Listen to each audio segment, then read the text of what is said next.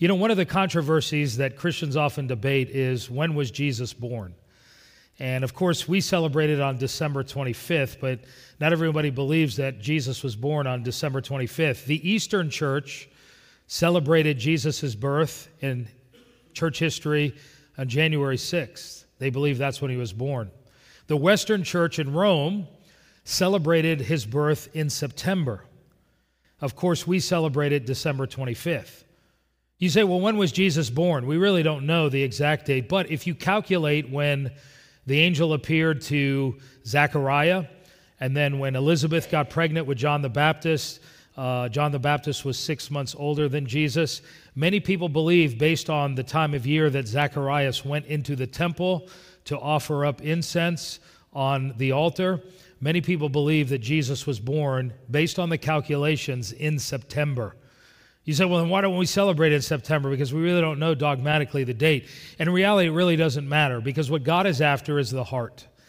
Because in the end, if we celebrate Christmas and we're caught up in the materialism and all the fanfare of Christmas, not that those things are bad in and of themselves, but they can distract from the true meaning of Christmas. So God is interested in the heart. Do we worship Jesus in terms of celebrating his birth?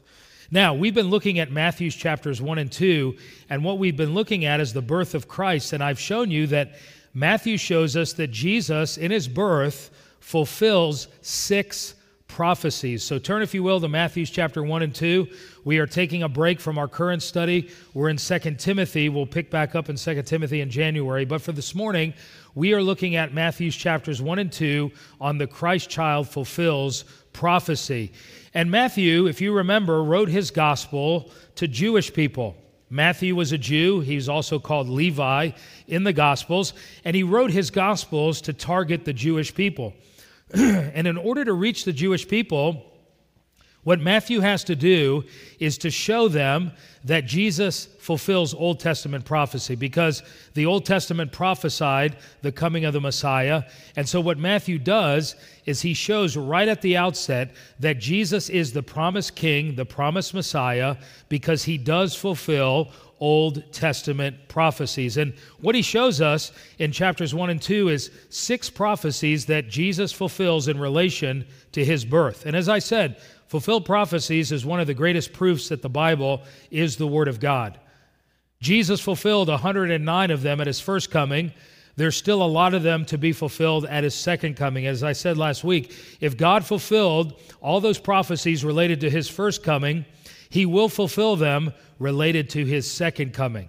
So what are these prophecies? Well, let's look at the first 3 that I gave you last time. First of all, I noted for you that Christ fulfills prophecy in relation to his ancestry. Matthew chapter 1, verses 1 through 17, he gives that genealogical record. Luke gives it as well. And basically what Matthew is doing there was showing that Jesus is the rightful king. He's the rightful heir to the throne. Why does he have to do that? Well, if you're going to be the king of the Jews, you better trace it back in your genealogy that you are in a kingly line. Now, Matthew doesn't do it directly. He doesn't say, thus fulfills this prophecy, but it's implied. Because what he does is he traces in Matthew 1 Jesus' genealogy back to King David. David was a king. And you say, well, what's the prophecy? 2 Samuel 7, God promised David that David would have an everlasting dynasty. People don't have everlasting dynasties, but David did, because Jesus was in the genealogical line of King David. That's why Jesus is called a son of David. Therefore, Jesus is the rightful heir to the throne. Now, biologically, he was not born to Joseph, but he's the legal adopted son of Joseph. Therefore, he's the rightful heir to the throne, because he will rule over Israel as a king forever. In fact, Luke says this: when Gabriel appears to Mary, here is what the angel said to Mary. He will be great and will be called the Son of the Most High. Notice what it says: the Lord God will give him the throne of his father David. There it is. And he will reign over Jacob's descendants forever. His kingdom will never end. And so we see here that Jesus fulfills the prophecy of 2 Samuel. and he is the rightful heir to the throne. So the first prophecy he fulfills is that related to his ancestry. The second prophecy he fulfills is that related to his virgin birth. And here he's referring to Isaiah chapter 7, verse 14. There was a prophecy there that Messiah would be born of a virgin. Now this was necessary in order to maintain the sinlessness of Christ. If Jesus would have been born through natural means, Joseph and Mary, he would have been born a sinner because men passed down, many believe, the sin nature. Therefore, God bypassed Joseph and allowed a virgin birth. The Holy Spirit overshadowed Mary so that Jesus would be born sinless in order to be qualified to die for the sins of the world. And so the second prophecy he fulfills is that of a virgin birth. The third prophecy is that related to his birthplace. And what he does there is he quotes Micah chapter 5, verse 2, because the prophet Micah predicted that Messiah would be born in Bethlehem. Now, some people think that when he came into Bethlehem, there was no room for them in the inn, and so they were, basically, Jesus was born in a cave. And if you look at the picture coming up, there's a church that they actually built over the cave way back in church history in order to commemorate where Jesus was born. Wherever there's a holy site, they build a church. And so they did it at the birth. Well, we don't know for certain if he was born in a cave. Some people believe no room for them in the inn is the upper room, as I mentioned, where they celebrated the Lord's Supper, same Greek word. And so the idea is when Mary and Joseph went to Bethlehem for the census, surely they had family there. Joseph was from Bethlehem. There had to be relatives. And listen, in that culture, hospitality was king. And so he went to a relative's house, and there were other relatives there, and some of those other relatives were in the upper room, so there was no room for them in the upper room. So basically, Jesus was born in the garage. That's where they kept the animals. And so that's a popular view as well. It really doesn't matter. We know prophecy was fulfilled, Micah chapter 5, verse 2. So those are the first three prophecies that Matthew seeks to prove to the Jewish people that Jesus is in fact their promised Messiah and King. Let's look at the fourth prophecy for this morning in terms of Jesus fulfilling prophecy, and that is this. Christ fulfills prophecy regarding his escape to and return from Egypt. His escape to Egypt and his return from Egypt. Now, Matthew is going to take some time to develop this, so you got to be patient as we go through it. But let's pick up in chapter 2, verse 7. It says this, "Then Herod called the Magi secretly." Now, remember I said Herod basically was very threatened by any rival. And so when these Magi came in, they were a priestly tribe. They were kingmakers. When they came in to Jerusalem and they kept asking people, hey, where's this king of the Jews? Word gets back to Herod. Herod calls a private meeting with them. And basically Herod is going to try to find out through them where the Christ child is. Herod was suspicious. He was jealous. He killed a lot of his family members. He didn't like the idea that there was a rival king. He was not a true Jew. He was an Idumean. His mom was a Nabatean. Therefore, the Jews did not like him. He did some good things, but they didn't like him. So Herod called these Magi, these wise men, secretly, and found out from them the exact time the star had appeared. Why? Because he was trying to figure out, okay, what are the ages that I need to kill the children up to? And notice in verse 8 it says, he sent them to Bethlehem and said, go and search carefully for the child. Where did he get that information that Jesus was born in Bethlehem? Remember, he went to the religious establishment. The scribes told him that Messiah is going to be born in Bethlehem. So he relays that information to the wise men. And he says, go find the Christ child, search for him, and basically when you come back, let me know, because I want to worship him too, is what he says. Now, the wise men here are a picture of non-believers. In what sense? Well, remember, the wise men, they trafficked in astrology and astronomy. They studied the stars because they believed that the stars basically were connected to people's destinies. And so the wise men, when they got the revelation that this star or this Shekinah glory meant the birth of a king, they began their journey of seeking God. And listen, there's a lot of non-believers. They don't come to Christ right away. It's a journey. God took the wise men, who were Gentiles, by the way, and Matthew implicitly is trying to tell the Jewish people that Jesus is for the Gentiles as well as the Jews. But God led them progressively. He started with the star. Then they get to Jerusalem. They're asking, where's this king of the Jews? No one knows. And then finally, they're given information from the Jewish scriptures that he would be born in Bethlehem. There's another piece of the puzzle. And then as we're going to see later on, the star reappears over the house where Jesus is. There's another piece of the puzzle. You see, God leads many times, not always, non-believers progressively before they come to saving faith in Jesus Christ. And by the way, he does this with believers. God reveals himself to us more and more as we walk with him. But notice what Herod said to them.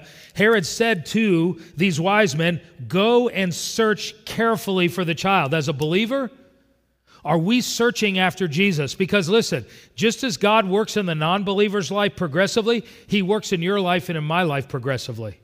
As we seek the Lord, what happens is God reveals more of himself to us. As it says in Jeremiah, if you seek me, you will find me if you search for me with all your what? Heart. Some of you may not be growing in your walk with God because you're not searching after Jesus. And so the wise men are a picture of non-believers in the process of finding God, and it also is a picture of believers. As we grow in our walk with God, we need to intently search for Jesus Christ. And notice, it says in verse 8, as soon as you find him, Herod said, report to me so that I too may go and worship him. Now, obviously, Herod was not interested in worshiping Jesus. He was a phony. He was a fake. He pretended that he wanted to worship Jesus, but that was not what was in his heart. And you know what? In the church today, there are people that pretend to worship God. There are people that will talk Christianese language. On the outside, they look like they want to worship God, but on the inside, their hearts are far from God. They don't know God. That's why the Bible says God's going to separate the wheat from the tares. Because the tares look just like the wheat.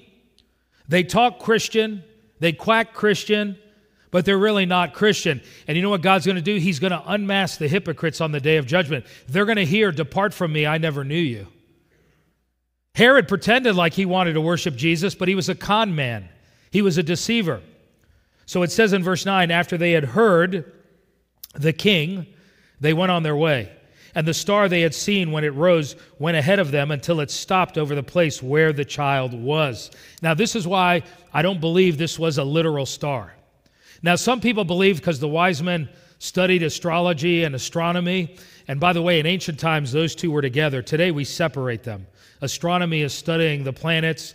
Astrology is looking at the planets and then making an interpretation about your future. In that day, it was one. So they basically were studying the stars, and so from their perspective, it was a literal star. And maybe the prophecy of Numbers chapter 24, it says this, a star will come out of Jacob, a scepter will rise out of Israel. Maybe it was that prophecy that they learned in Babylon. And so when they saw the star, obviously God had to connect the dots for the wise men, because you don't just see a star and go, hey, a king is going to be born. I believe that they were probably given a dream or a vision connecting the star with the birth of the Messiah. Now, I don't believe it was a literal star personally, and here's the reason why. I believe it was the Shekinah glory of God. The Shekinah glory was God's presence that was in the tabernacle in that second room or the temple. And the reason why is because when they first saw it, they followed it. When they got to Jerusalem, it disappears, and then it reappears over the house where Jesus is at. And so you have the glory of God resting over the glory of Jesus. Jesus, by the way, is the glory of God. And so they see this star, and they basically, it says here, after they had heard the king, they went on their way. The star they had seen when it rose ahead of them, it stopped over the place where the child was. And by the way, this shows us that God reveals himself in two ways. Natural revelation, special revelation. Natural revelation is God's revelation of himself through creation. God used the star, as it were, to the wise men to reveal himself to them. What does it say in Psalm 19? The heavens declare the glory of God.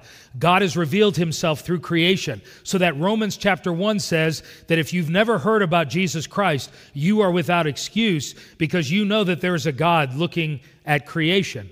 I had a guy say to me yesterday, he said, there's no proof for God. He says, give me proof. Sometimes I want to laugh.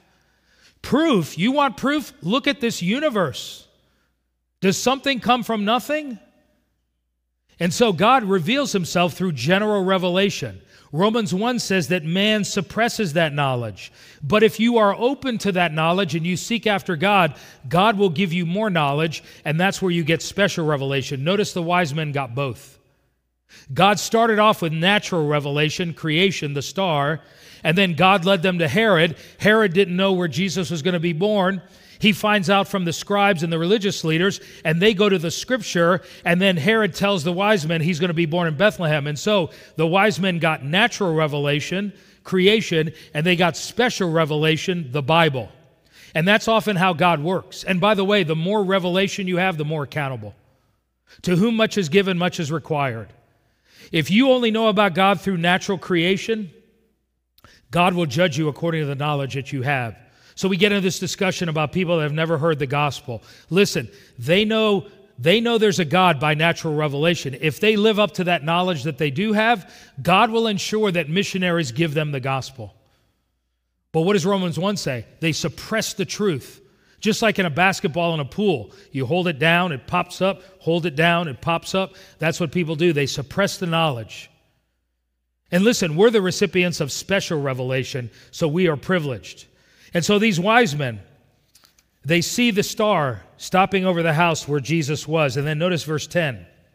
When they saw the star, the Greek is very strong, they were exceedingly joyful. You know what exceedingly joyful means? It means that when you're at a football game and your team scores and you get up and you high-five. Listen, they probably got off their camels and they were high-fiving one another. Hey, man, we found the house. This is great. The end of our search has come. Think about it. They traveled thousands of miles. It was arduous. And finally, they find Jesus. They were like, high-five, down low.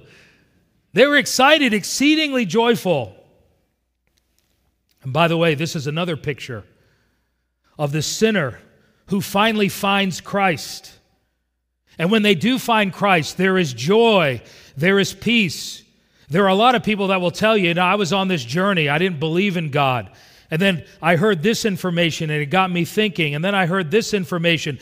And they go through this long search. And then finally, when they embrace Jesus as their Lord and Savior, there is joy and there is peace in their heart. Why? Because they found the reason for their existence.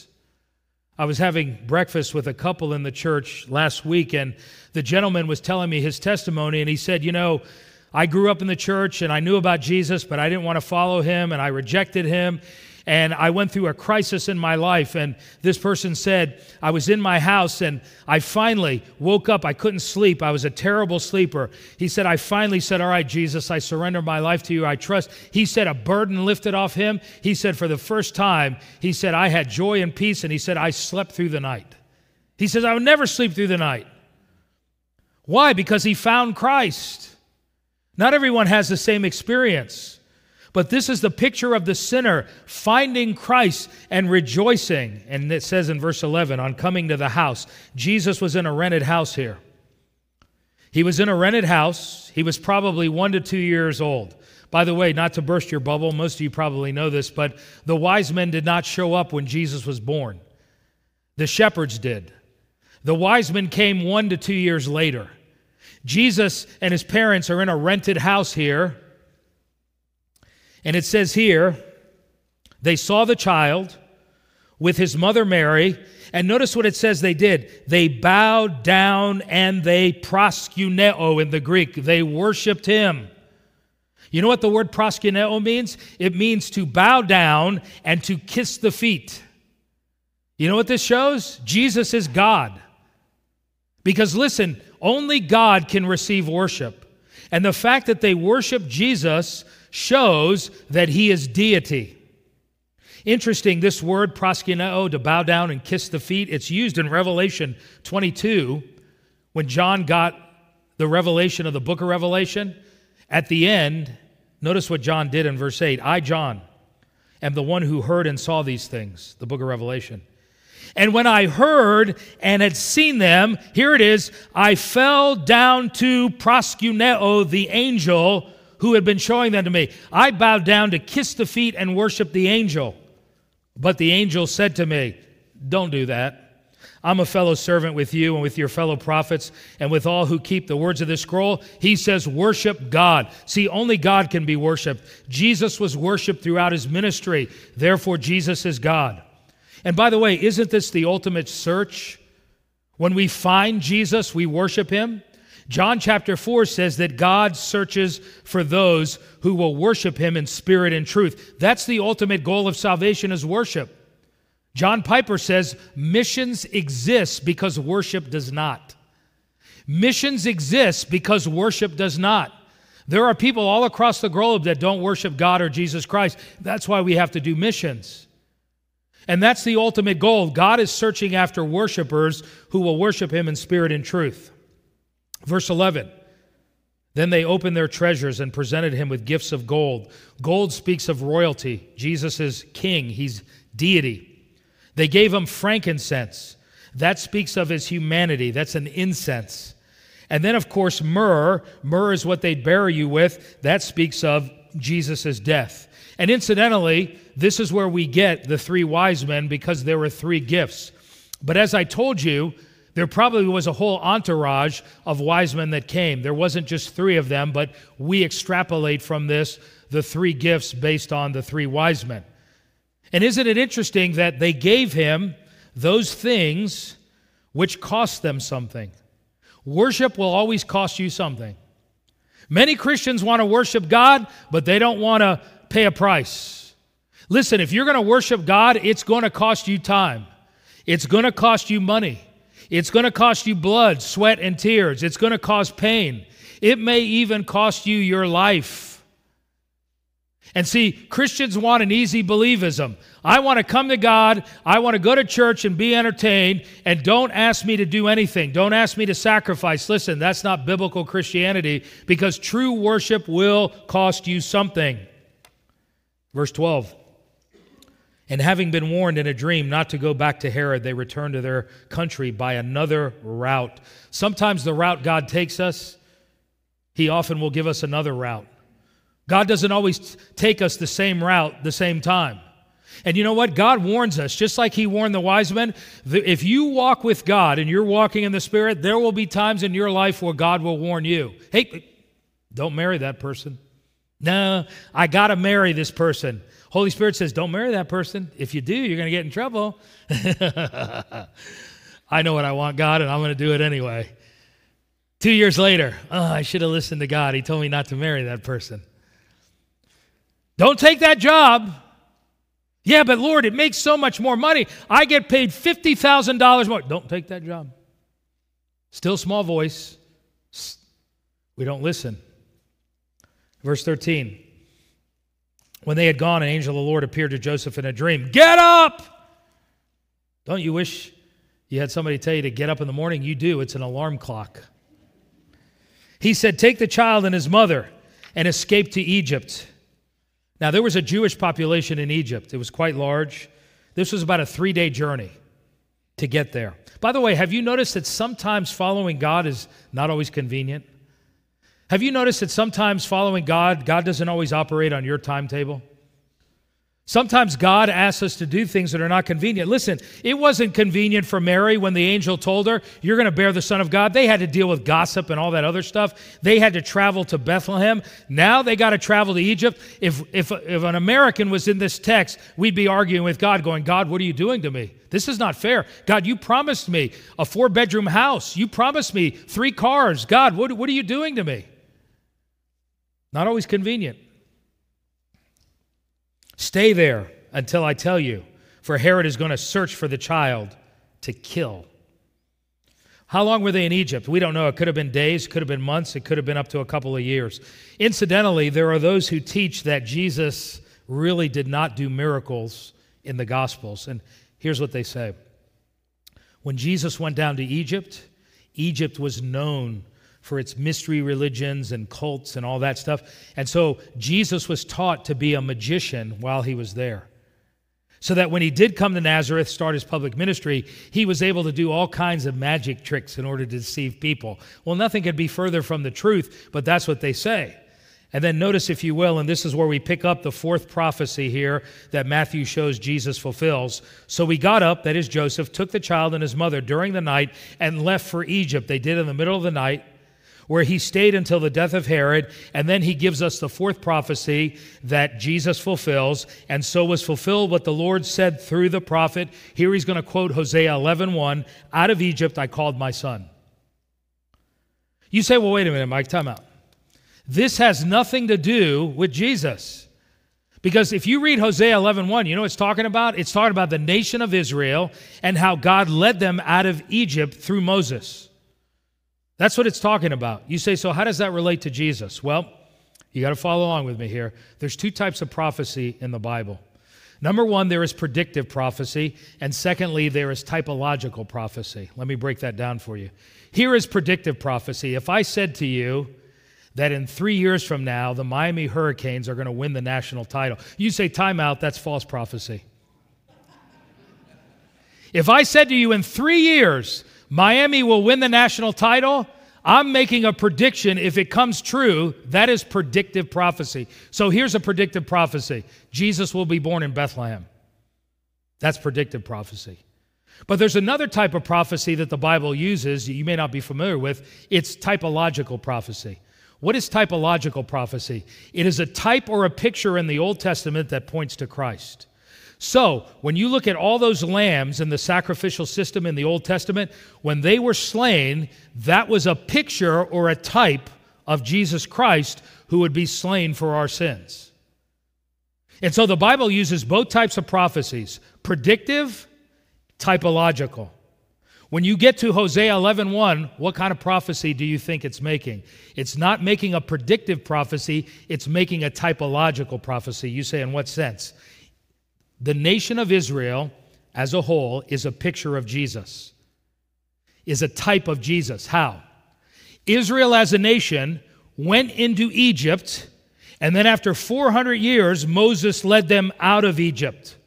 That is a type or a picture of Jesus, Mary, and Joseph going into Egypt, and as we're going to see later, they're going to be called out of Egypt. It is a typological prophecy.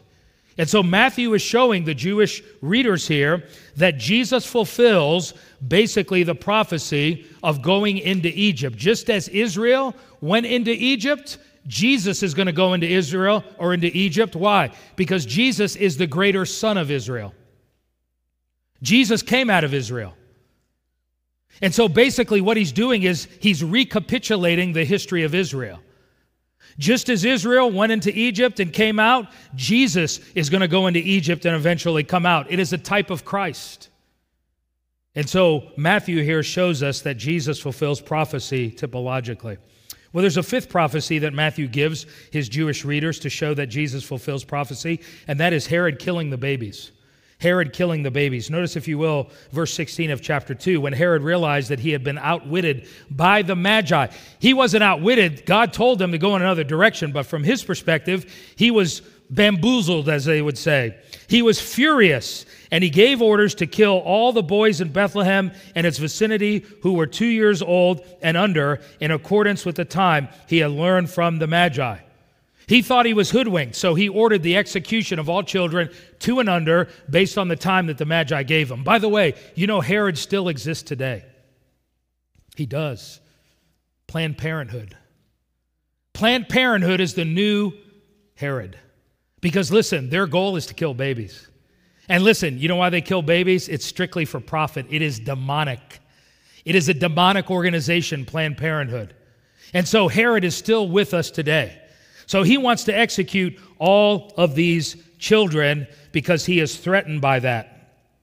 And so it says, then what was said through the prophet Jeremiah was fulfilled. And here is the fifth prophecy that Matthew shows Jesus fulfilled in relation to Herod killing the babies. And he quotes here Jeremiah 31:15 from the Old Testament.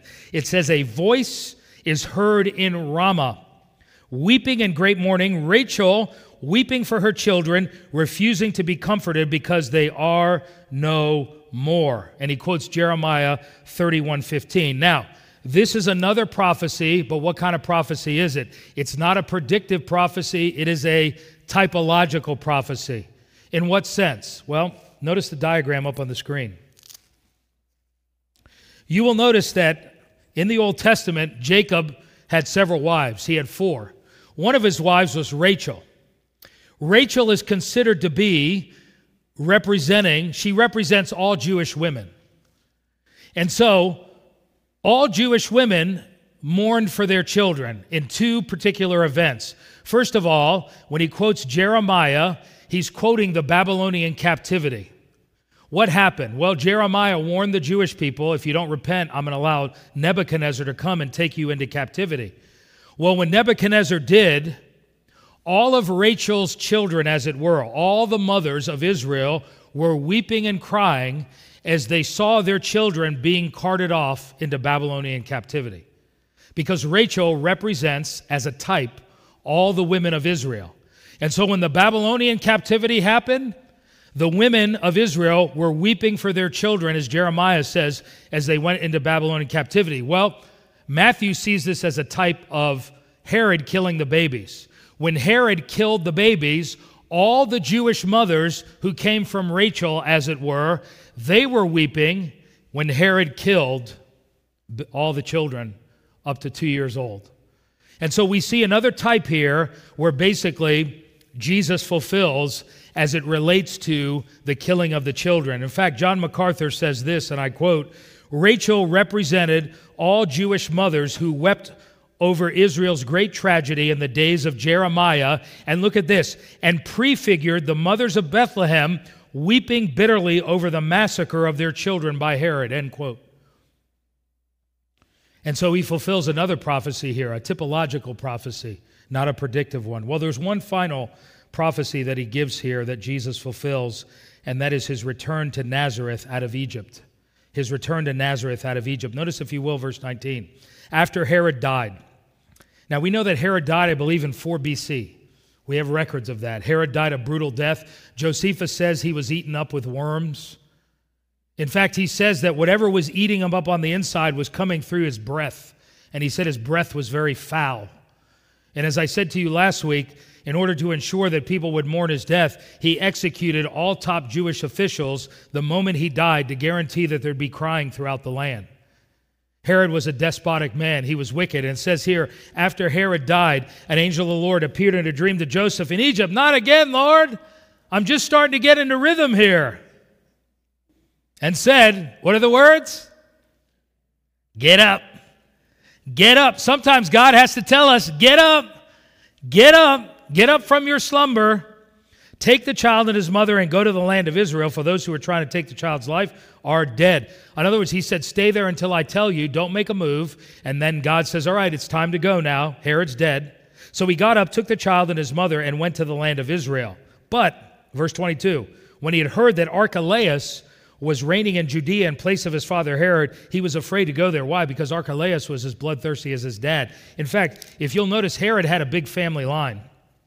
He killed a number of his sons, but you have Herod the Great. One of his sons was Herod Antipas. Do you remember who Herod Antipas was? He's the one who had John the Baptist's head cut off.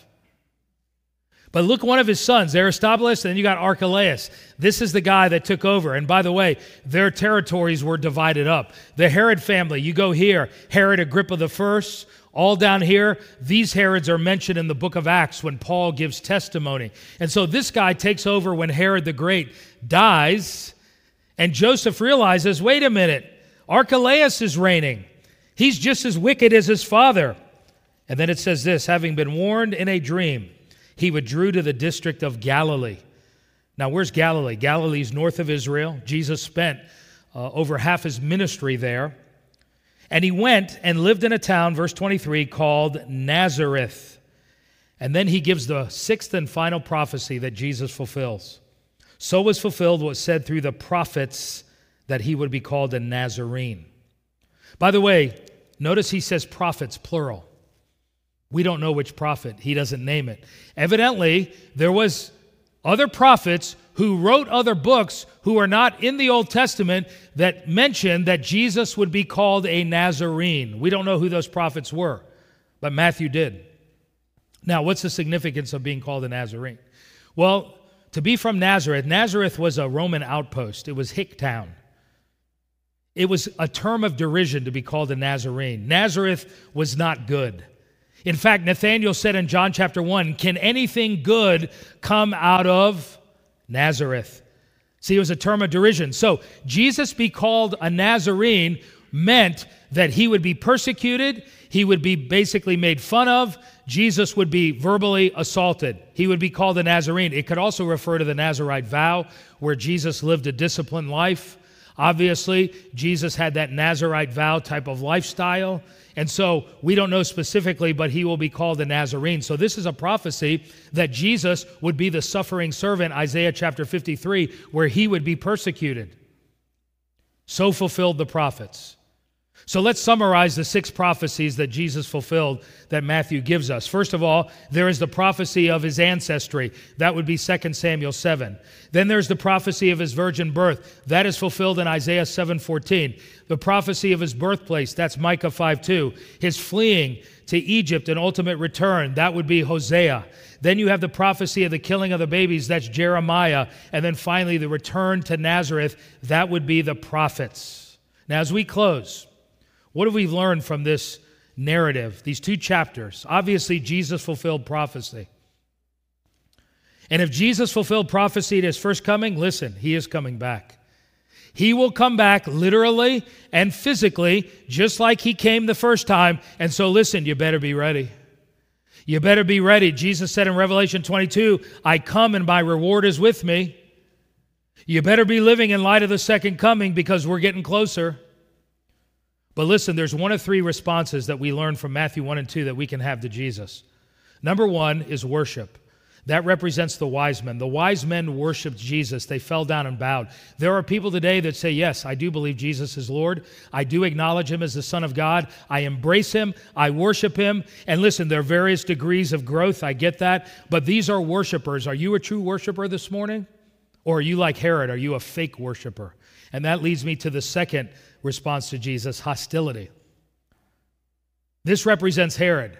There are people in our culture today that are hostile to Jesus. They want to stamp out Christmas. They don't like it.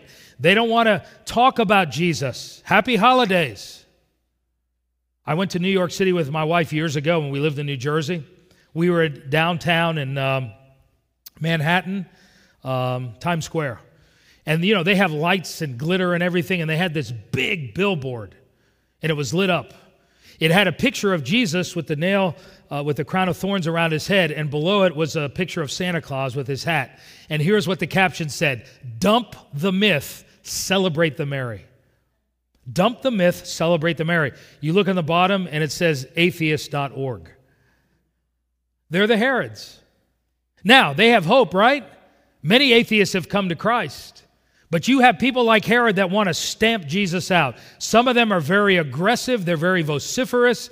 Others of them are very passive, but nevertheless, they're hostile. And then finally, you have indifference. You have worship, hatred, and indifference. This would be the religious establishment. These are the people that when Herod asked the religious establishment, hey, where does it say in the Old Testament where the Messiah would be born? They said, well, according to Micah 5:2, Bethlehem. Guess what? There's no indication that they went down to Bethlehem to look at Jesus, to find him. They were indifferent, not hostile, not worshiping, just blah. Listen, you have a lot of people in this category, even in the church. They're indifferent. Hey, man, do you believe Jesus is the Son of God? I've given you evidence. Yeah, that's reasonable. Have a nice day. So what? They're indifferent. Ben Shapiro, he had a guy on his show, William Lane Craig, who's one of the best evangelical debaters that we have, and he was presenting to Ben Shapiro the resurrection of Christ. And you know what Ben Shapiro said? He said, well, I don't know if I agree with you, but he goes, frankly, the resurrection bores me. People are indifferent. Listen, all of humanity falls into one of these 3 categories. Either you worship, you're hostile, or you're indifferent. And listen, those who were indifferent to Jesus, they eventually became hostile and they killed him.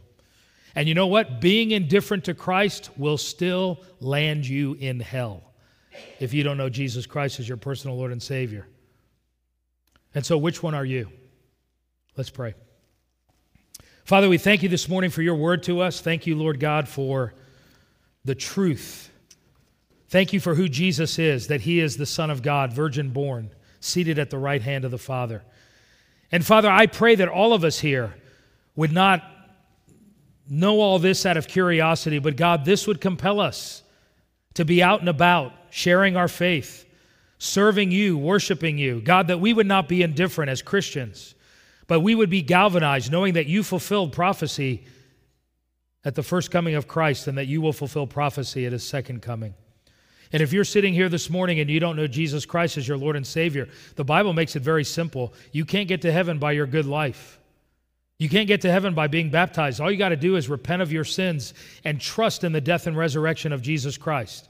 Don't trust in your good life. The moment you trust in Christ, the Bible says God will forgive you of all your sins. And if you've never done that this morning, make sure that you talk to me before you leave. Father, bless us as we go out now. Help us to invite those from the highways and byways to come, Father. We thank you in Jesus' name. And all God's people said, amen. Let's stand together as we close in worship.